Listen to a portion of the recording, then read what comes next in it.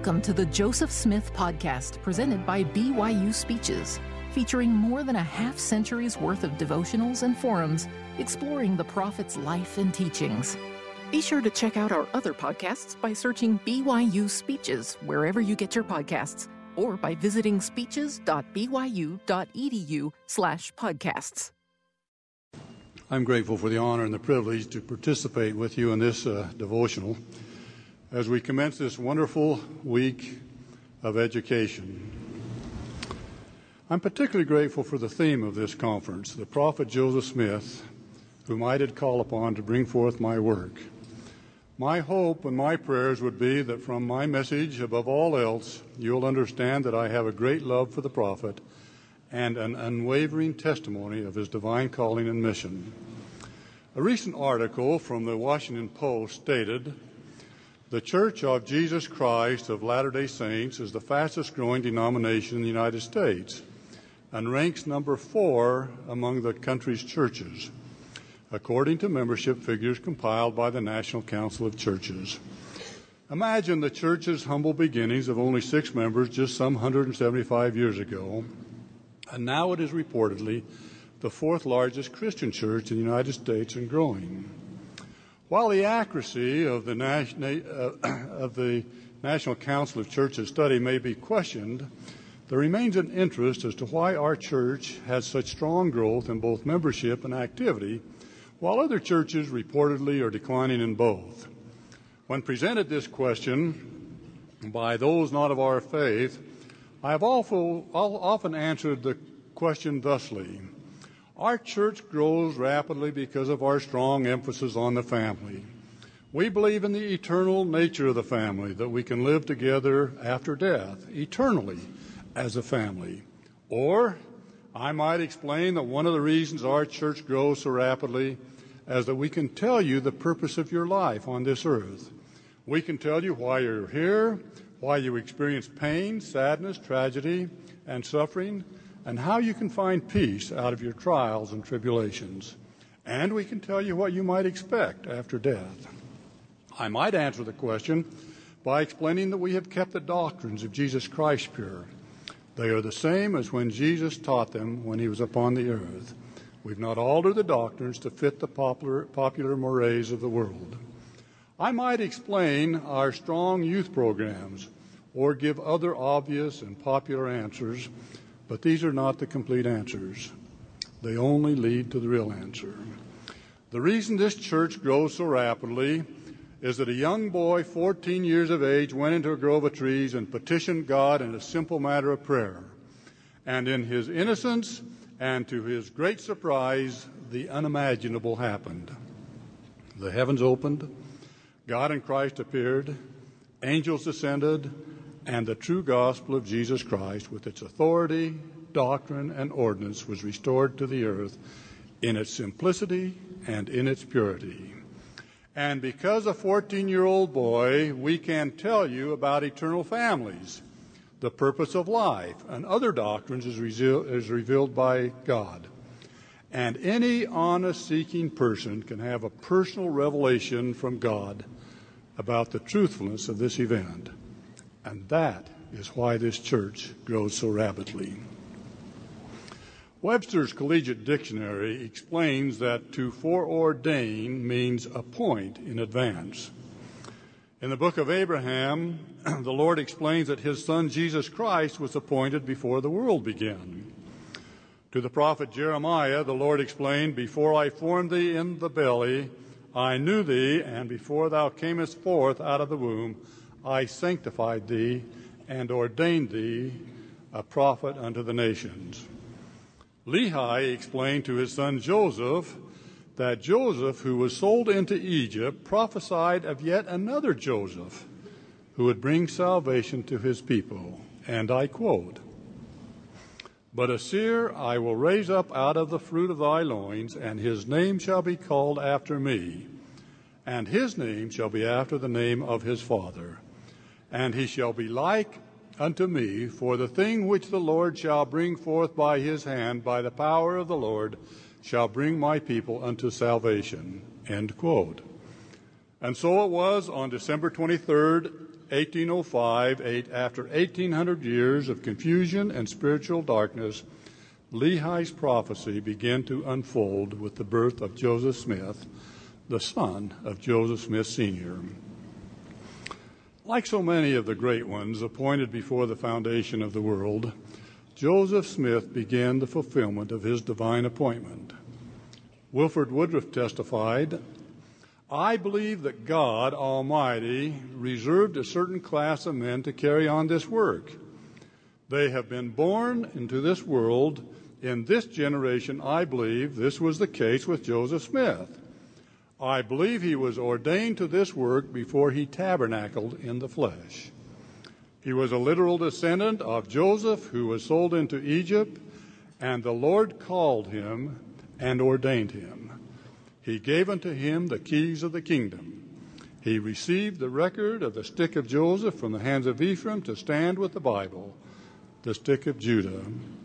Brigham Young stated, "It was decreed in the councils of eternity long before the foundations of the earth were laid that he, Joseph Smith, should be the man in the last dispensation of this world to bring forth the word of God to the people and receive the fullness of the keys and power of the priesthood of the Son of God." With this background, I would like you to think of two prophecies received in the infancy of the Restoration. First, the prophecy given by the angel Moroni on September 21st, 1823. Joseph was advised by Moroni that his name should be had for good and evil among all nations. The second prophecy comes from the Doctrine and Covenants as recorded on October 1831. This prophecy states, "From thence shall the gospel roll forth unto the ends of the earth, as a stone which is cut out of a mountain without hands shall roll forth until it has filled the whole earth." Imagine such incredible prophecies coming from an uneducated, obscure boy from an obscure village where he was known only to family, close friends, and the Lord. What boldness and impertinence to declare the unthinkable before the whole world. Yet as Joseph walked out of the sacred grove declaring a marvelous revelation, his name was reviled. He has indeed been called a charlatan, uneducated, an egomaniac, and every other vile name that can be expressed. Yet to those who knew him best through personal acquaintance or personal study in Revelation, he is revered as one of the Lord's most beloved and choice servants. Oliver Cowdery stated, "To sit under the sound of a voice dictated by the inspiration of heaven awakened the utmost gratitude of this bosom." While Joseph and his companions were confined to jail in Richmond, Missouri, and subjected to the most vile language and treatment, Joseph rebuked his tormentors. Joseph's reproof caused Elder Parley P. Pratt to recount, and I quote, "Dignity and majesty I have seen but once, as it stood in chains at midnight in a dungeon in an obscure village in Missouri," end quote. Brigham Young testified Joseph Smith lived and died a prophet. He lived a good man and died a good man, and he was as good a man as ever lived. Later, Brigham Young declared, "I feel like shouting hallelujah all the time when I think that I ever knew Joseph Smith." Even respected, learned contemporaries saw the potential of the movement restored by the prophet. 2 years before the martyrdom of Joseph, the New York Herald printed, "Joseph Smith is undoubtedly one of the greatest characters of the age. He indicates as much talent, originality, and moral courage as Muhammad or any of the great spirits that have hitherto produced revolutions of past ages. Joseph Smith is creating a spiritual system combined also with morals and industry that may change the destiny of the race." In 1844, Josiah Quincy, the distinguished American judge and congressman, declared, "It is by no means improbable that some future textbook for the use of generations yet unborn will contain a question something like this: what historical American of the 19th century has exerted the most powerful influence upon the destinies of his countrymen? And it is by no means impossible that the answer to that interrogatory may thus be written: Joseph Smith, the Mormon prophet. And the reply, as absurd as it doubtless seems to most men now living, may be an obvious commonplace to their descendants. Even as early as 1851, only 7 years after the prophet's martyrdom, his name reached Europe. The London Morning Chronicle reported, "It cannot be denied that he, Joseph Smith, was one of the most extraordinary persons of his time, a man of rude genius who accomplished a much greater work than he knew, and whose name, whatever it may have been whilst living, will take its place among the nobilities of the world." And thus the list goes on. Truly the bold prophecy of an uneducated, unknown boy has and continues to be fulfilled. There were no religious scholars to teach Joseph the true doctrines and principles of the gospel. The most prestigious seminaries, the most renowned scholars, had nothing to teach him. Thankfully, Joseph did not need to rely upon the learning and the traditions of men. We read in the Book of Mormon that Nephi explained that angels speak by the power of the Holy Ghost, wherefore they speak the words of Christ. Jacob testified to Sharon that he truly had seen angels, and they had ministered unto him. King Benjamin declared to his people, "And the things which I shall tell you are made known unto me by an angel from God." In answering Zeezrom as to how he knew the things of God, Amulek responded, "An angel hath made them known unto me." Mormon declared in his final words to his son Moroni that angels have not ceased to minister unto the children of men. And so we see that the administration of angels was not a new privilege to those in the service of the Lord. And in his times of old, the heavens were opened to Joseph, and angels descended. The veil was pierced, heaven and earth were brought together, and angels ministered. Thus, upon line, precept upon precept, Joseph was taught by the ministering of angels. Joseph's teachings from on high began in the secluded classroom of a grove of trees on that historic day in 1820, when the Father declared, "This is my beloved Son, hear him." As Joseph subsequently testified, "I had actually seen a light, and in the midst of that light I saw two personages, and they did in reality speak to me." With this vision of the Father and the Son, Joseph already knew more about the personality and attributes of God than any man on earth. Joseph understood the personal nature of the Godhead, their separateness, and that he was literally created in their image and likeness.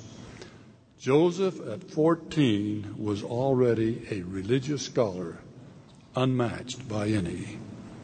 And with that vision, the restoration was started and the persecutions began.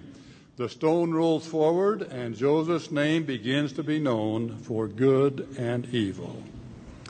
Joseph endured well this all too common life of a prophet. We read in the 5th chapter of Acts that the early apostles were taken before a council of Jewish high priests, and they were tried for their lives for preaching Jesus Christ. After the apostles had been beaten, judged for their lives, and threatened with death if they ever again preached Jesus Christ, we read, quote, "And they, the apostles, departed from the presence of the council, rejoicing that they were worthy to suffer shame for his name. And daily in the temple and in every house they ceased not to teach and preach Jesus Christ." And so it was with Joseph. As he recounted his marvelous vision, in his wonderment he stated how very strange it was that an obscure boy of a little over 14 years of age, and one too who was doomed to the necessities of obtaining a scanty maintenance by his daily labor, should be thought of character of sufficient importance to attract the attention of the great ones of the most popular sects of the day, and in a manner to create in them a spirit of the most bitter persecution and reviling. I had seen a light, and in the midst of that light I saw two personages, and they did in reality speak to me. And though I was hated and persecuted for saying that I had seen a vision, yet it was true, for I had seen a vision. I knew it, and I knew that God knew it, and I could not deny it, neither dared I do it. At least I knew that by doing so I would offend God and come under condemnation. And so, like the apostles of old, Joseph rejoiced in suffering shame for Jesus Christ. And daily in the temple and in every house he ceased not to teach and preach Jesus Christ. While the intensity and frequency of the persecutions picked up, it did not slow the work. The ministering of angels was proliferating, and the circle of participants was expanding. In summary, the Father and Son appeared to Joseph. The angel Moroni appeared to Joseph in his bedroom in 1823, and then he appeared again, and then again. And then he appeared to Joseph the next day at the fence in the orchard. The angel Moroni appeared at the side of the plates on the hill Cumorah. Then 1 year later he appeared again, and then again, and then again. John the Baptist conferred the Aaronic priesthood on Joseph Smith and Oliver Cowdery. Peter, James, and John appeared to Joseph Smith and Oliver Cowdery, restoring the Melchizedek priesthood. Joseph Smith, Sidney Rigdon, saw the Father and the Son in Hiram, Ohio. A heavenly messenger appeared to Joseph to instruct him regarding the use of the bread and the water for the sacrament. Moses, Elias, and Elijah appeared to Joseph and Oliver Cowdery and committed the keys of the gathering of Israel. Moroni appeared to Oliver Cowdery, David Whitmer, and Martin Harris, testifying to the authenticity of the Book of Mormon. The plates, as evidence of the administration of an angelic work, were shown to 8 additional witnesses: Christian Whitmer, Jacob Whitmer, Peter Whitmer Jr., John Whitmer, Hiram Page, Joseph Smith Sr., Hiram Smith, and Samuel Smith. In addition, David Whitmer's mother was privileged to see the plates, and Emma had the opportunity to handle the plates on many occasions. The administrations of angels was not an isolated or infrequent event given to a very narrow group of participants. This was not a one-man show. It was a congregation of respectable participants, both heavenly and earthly. Indeed, the floodgates of heaven were opened. Joseph not only lived like a prophet, but he revealed as a prophet reveals. As a result of these many visitations from heavenly messengers, Joseph revealed, among other things, the true nature of God, the need for a restoration, the Aaronic priesthood, the Melchizedek priesthood, the gathering of Israel, the turning of the hearts of the fathers to the children, the fullness of the gospel through the Book of Mormon, the Doctrine and Covenants, and the Pearl of Great Price, the necessity of the temple, the charge to preach the gospel to every nation, kindred, tongue, and people. Joseph's teachings were new, inspiring, and in the truest sense, revelatory. Among the many original teachings were the glory of God as intelligence, and whatever intelligence a man obtains in this life will rise with him in the resurrection. The priesthood is the power and authority of God. It is the power by which the kingdom is organized and governed, and a power which all worthy men may hold. But Joseph the Revelator warned against the abuse of such power in the section 121 of the Doctrine and Covenants. We have learned by sad experience that it is the nature and disposition of almost all men, as soon as they get a little authority, as they suppose, they will immediately begin to exercise unrighteous dominion. Hence, many are called, but few are chosen. And then, no power or influence can or ought to be maintained by virtue of the priesthood, only by persuasion, by long-suffering, by gentleness and meekness, and love unfeigned. Joseph taught the continuity and the eternal nature of life, that all men are children of righteous God. We are literally the spiritual sons and daughters of God. And this gives new meaning to the sacred words, Our Father, which art in heaven. He taught tolerance for all men of every race, religion, station in life. And I quote, And he denieth none that come unto him, black and white, bond and free, male and female, and he remembereth the heathen, and all are alike unto God.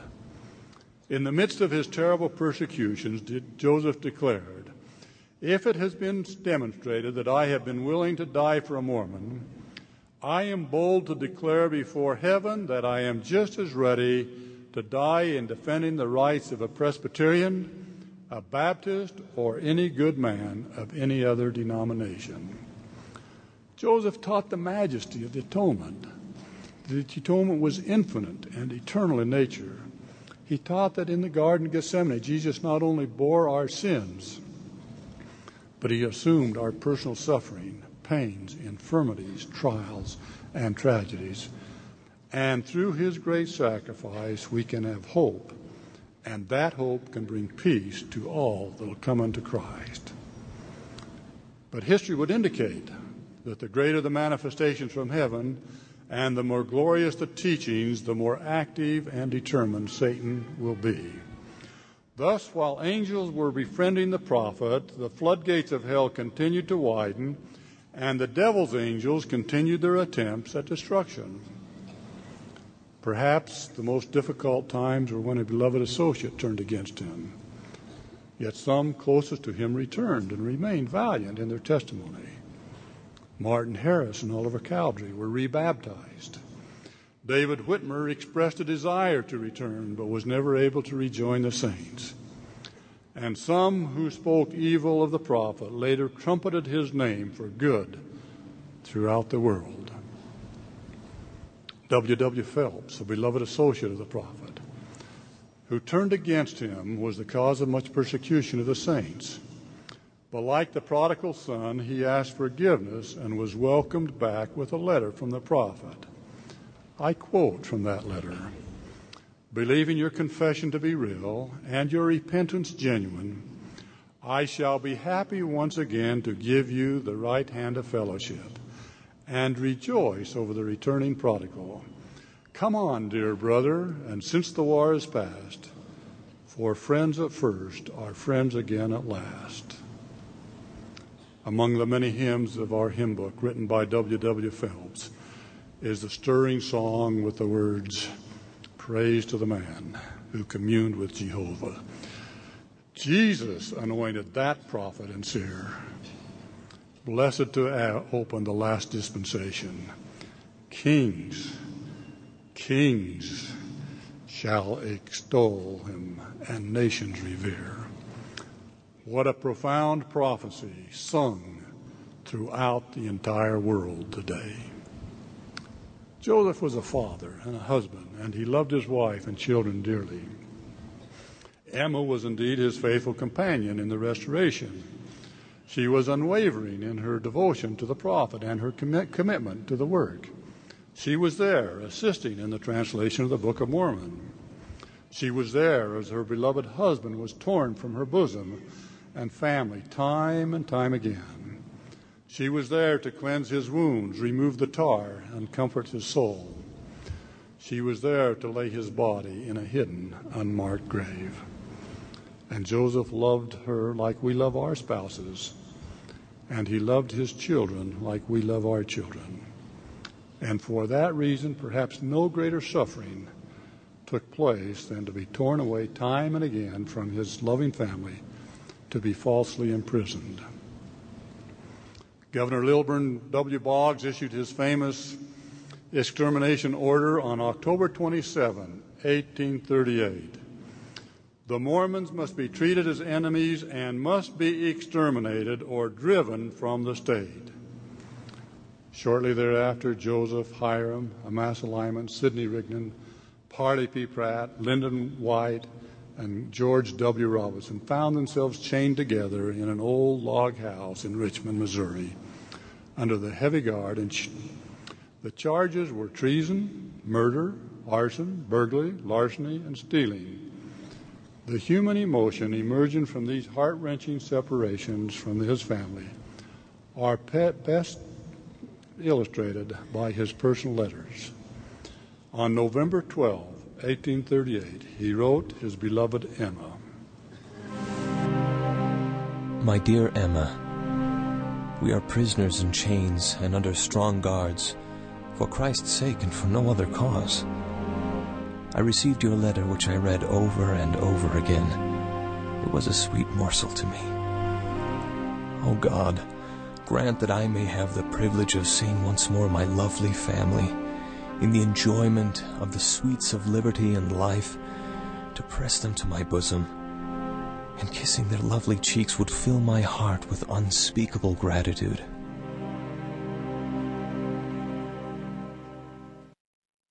On December 1, approximately 3 weeks later, the prisoners were taken to the cold, hostile dungeon known as Liberty Jail to suffer a cold, damp winter. March 21, 1839. Affectionate wife, my dear Emma, I very well know your toils and sympathize with you. If God will spare my life once more to have the privilege of taking care of you, I will ease your care and endeavor to comfort your heart. Again on April 4, 1839. Dear and affectionate wife, Thursday night I sat down just as the sun is going down, as we peek through the grates of this lonesome prison, to write to you, that I may make known to you my situation. It is, I believe now, about 5 months and 6 days since I have been under the grimace of a guard, night and day, and within the walls, grates, and squeaking iron doors of a lonesome, dark, dirty prison. With emotions known only to God do I write this letter. The contemplations of the mind under these circumstances defies the pen, or tongue, or angels. To describe or paint to the human being, we never experienced what we experience. My dear Emma, I think of you and the children continually. And as to yourself, if you want to know how much I want to see you, examine your feelings. I would gladly walk from here to you barefoot and bareheaded and half naked to see you, and think it great pleasure, and never count it toil. And Joseph's letter to God on March 20, 1839. O God, where art thou? And where is the pavilion that covereth thy hiding place? And then God's answering letter to Joseph. My son, peace be unto thy soul. Thine adversity and thine affliction shall be but a small moment. And then if thou endure it well, God shall exalt thee on high, and thou shalt triumph over all thy foes. It was approximately 3 years later, amidst continued persecution, that the prophet declared in the famous Wentworth letter, no hallowed hand can stop the work from progressing.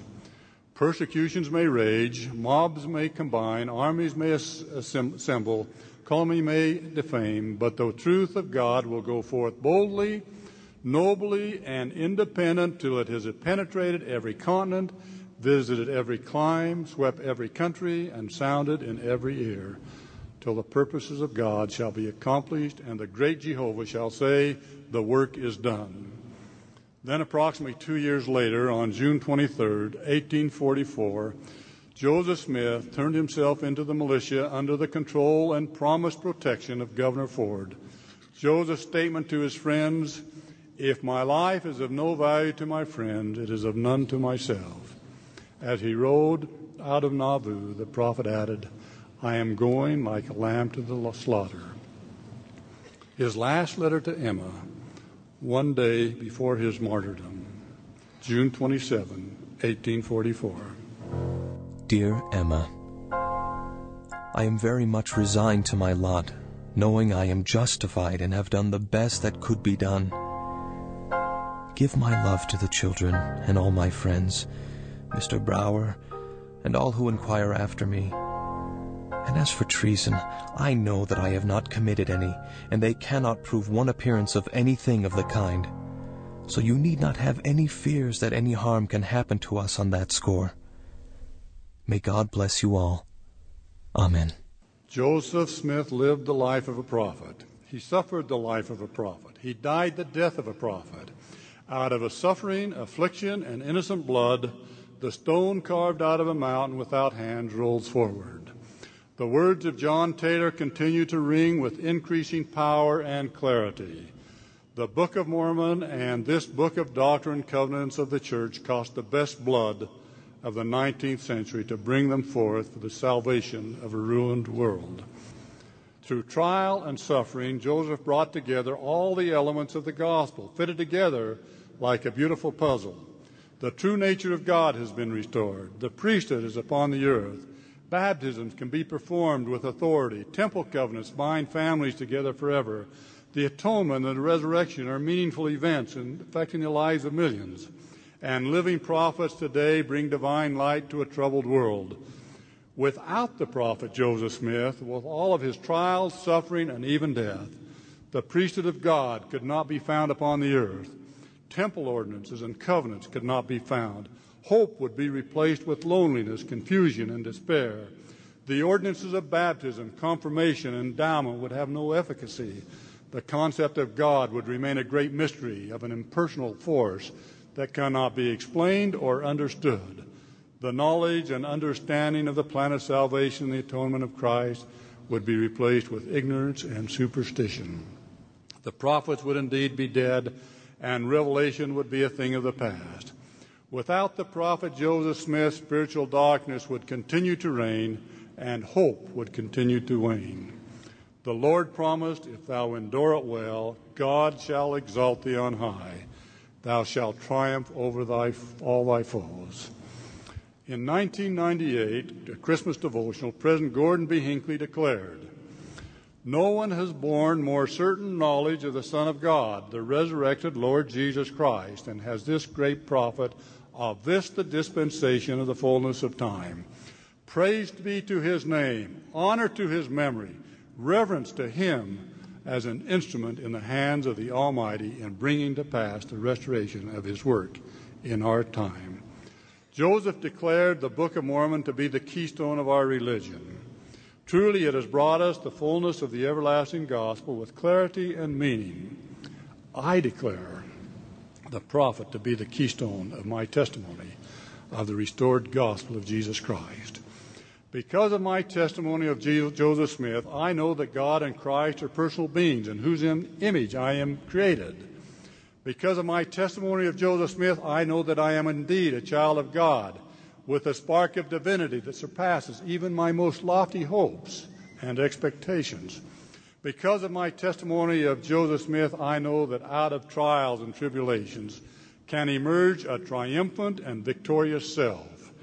Because of my testimony of Joseph Smith, I know that the divine authority of God reigns upon the earth. Because of my testimony of Joseph Smith, I know that I'm privileged to receive ordinances and covenants that, if lived, will bring everlasting glory to me and my family with our Father in heaven. Because of my testimony of Joseph Smith, I know who I am and what I can become. And most important, because of my testimony of Joseph Smith, I have more complete understanding of the magnitude of Christ's atonement and a more sacred relationship with my Lord.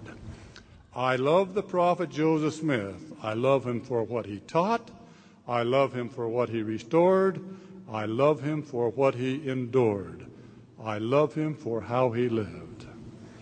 And so in conclusion, we return to where we started. Two prophecies. Because of what he taught, because of what he restored, because of what he endured, and because of what he lived, Joseph's name should be known for both good and evil among all the nations.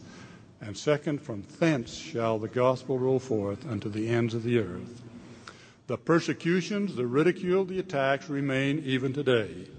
You just have to witness the demonstrations during General Conference or the picketing at any temple open house.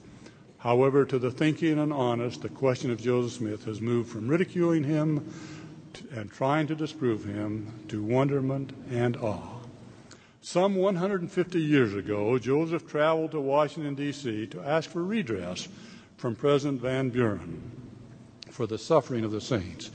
Joseph was advised that while his cause was just, the president could do nothing for him. Now, just this last May, a symposium held in the Library of Congress in that same city, Washington, D.C., by noted historians paid tribute to the life and the works of Joseph. In June, a similar symposium was held in New South Wales Parliament in Australia, honoring the prophet Joseph Smith. There was no criticizing, defaming his name, or attacking the prophet, but rather these learned men stand in awe and wonderment at his influence and accomplishments throughout the world. The good, oh, the good, his name invokes throughout the world today. Wherefore, by their fruits shall ye know them. Closer to our own day, Dr. Harold Bloom, the Yale professor, declared, I also do not find it possible to doubt that Joseph Smith was an authentic prophet. Where in all American history can we find this match? Nothing else in all of American history strikes me as equal to Joseph Smith and the men and women who were his followers and friends. Joseph Smith did not excel as a writer or as a theologian, let alone a psychologist or philosopher, but he was an authentic religious genius, end quote. As the gospel rolling forth to the ends of the earth, in 1834, a priesthood meeting was held in Kirtland, Ohio. All of the priesthood in Kirtland met in a small log building, approximately 14 feet by 14. In this meeting, Joseph prophesied, I want to say to you before the Lord that you know no more concerning the destinies of this church and kingdom than a babe upon its mother's lap. You don't comprehend it. It is only a little handful of priesthood you see here tonight. But this church will fill North and South America. It will fill the world.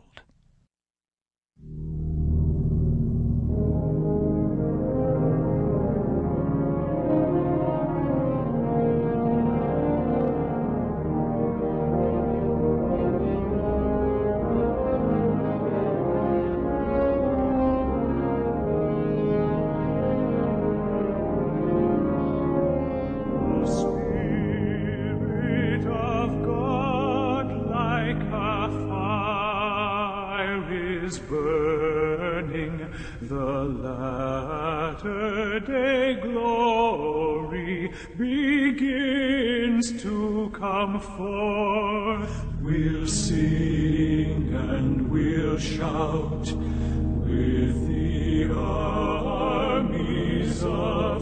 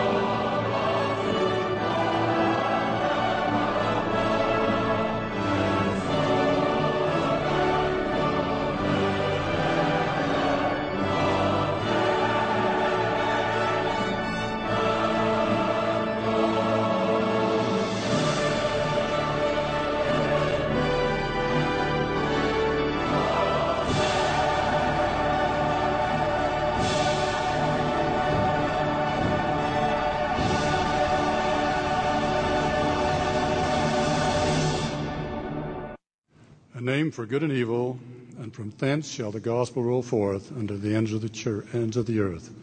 In the name of Jesus Christ, amen.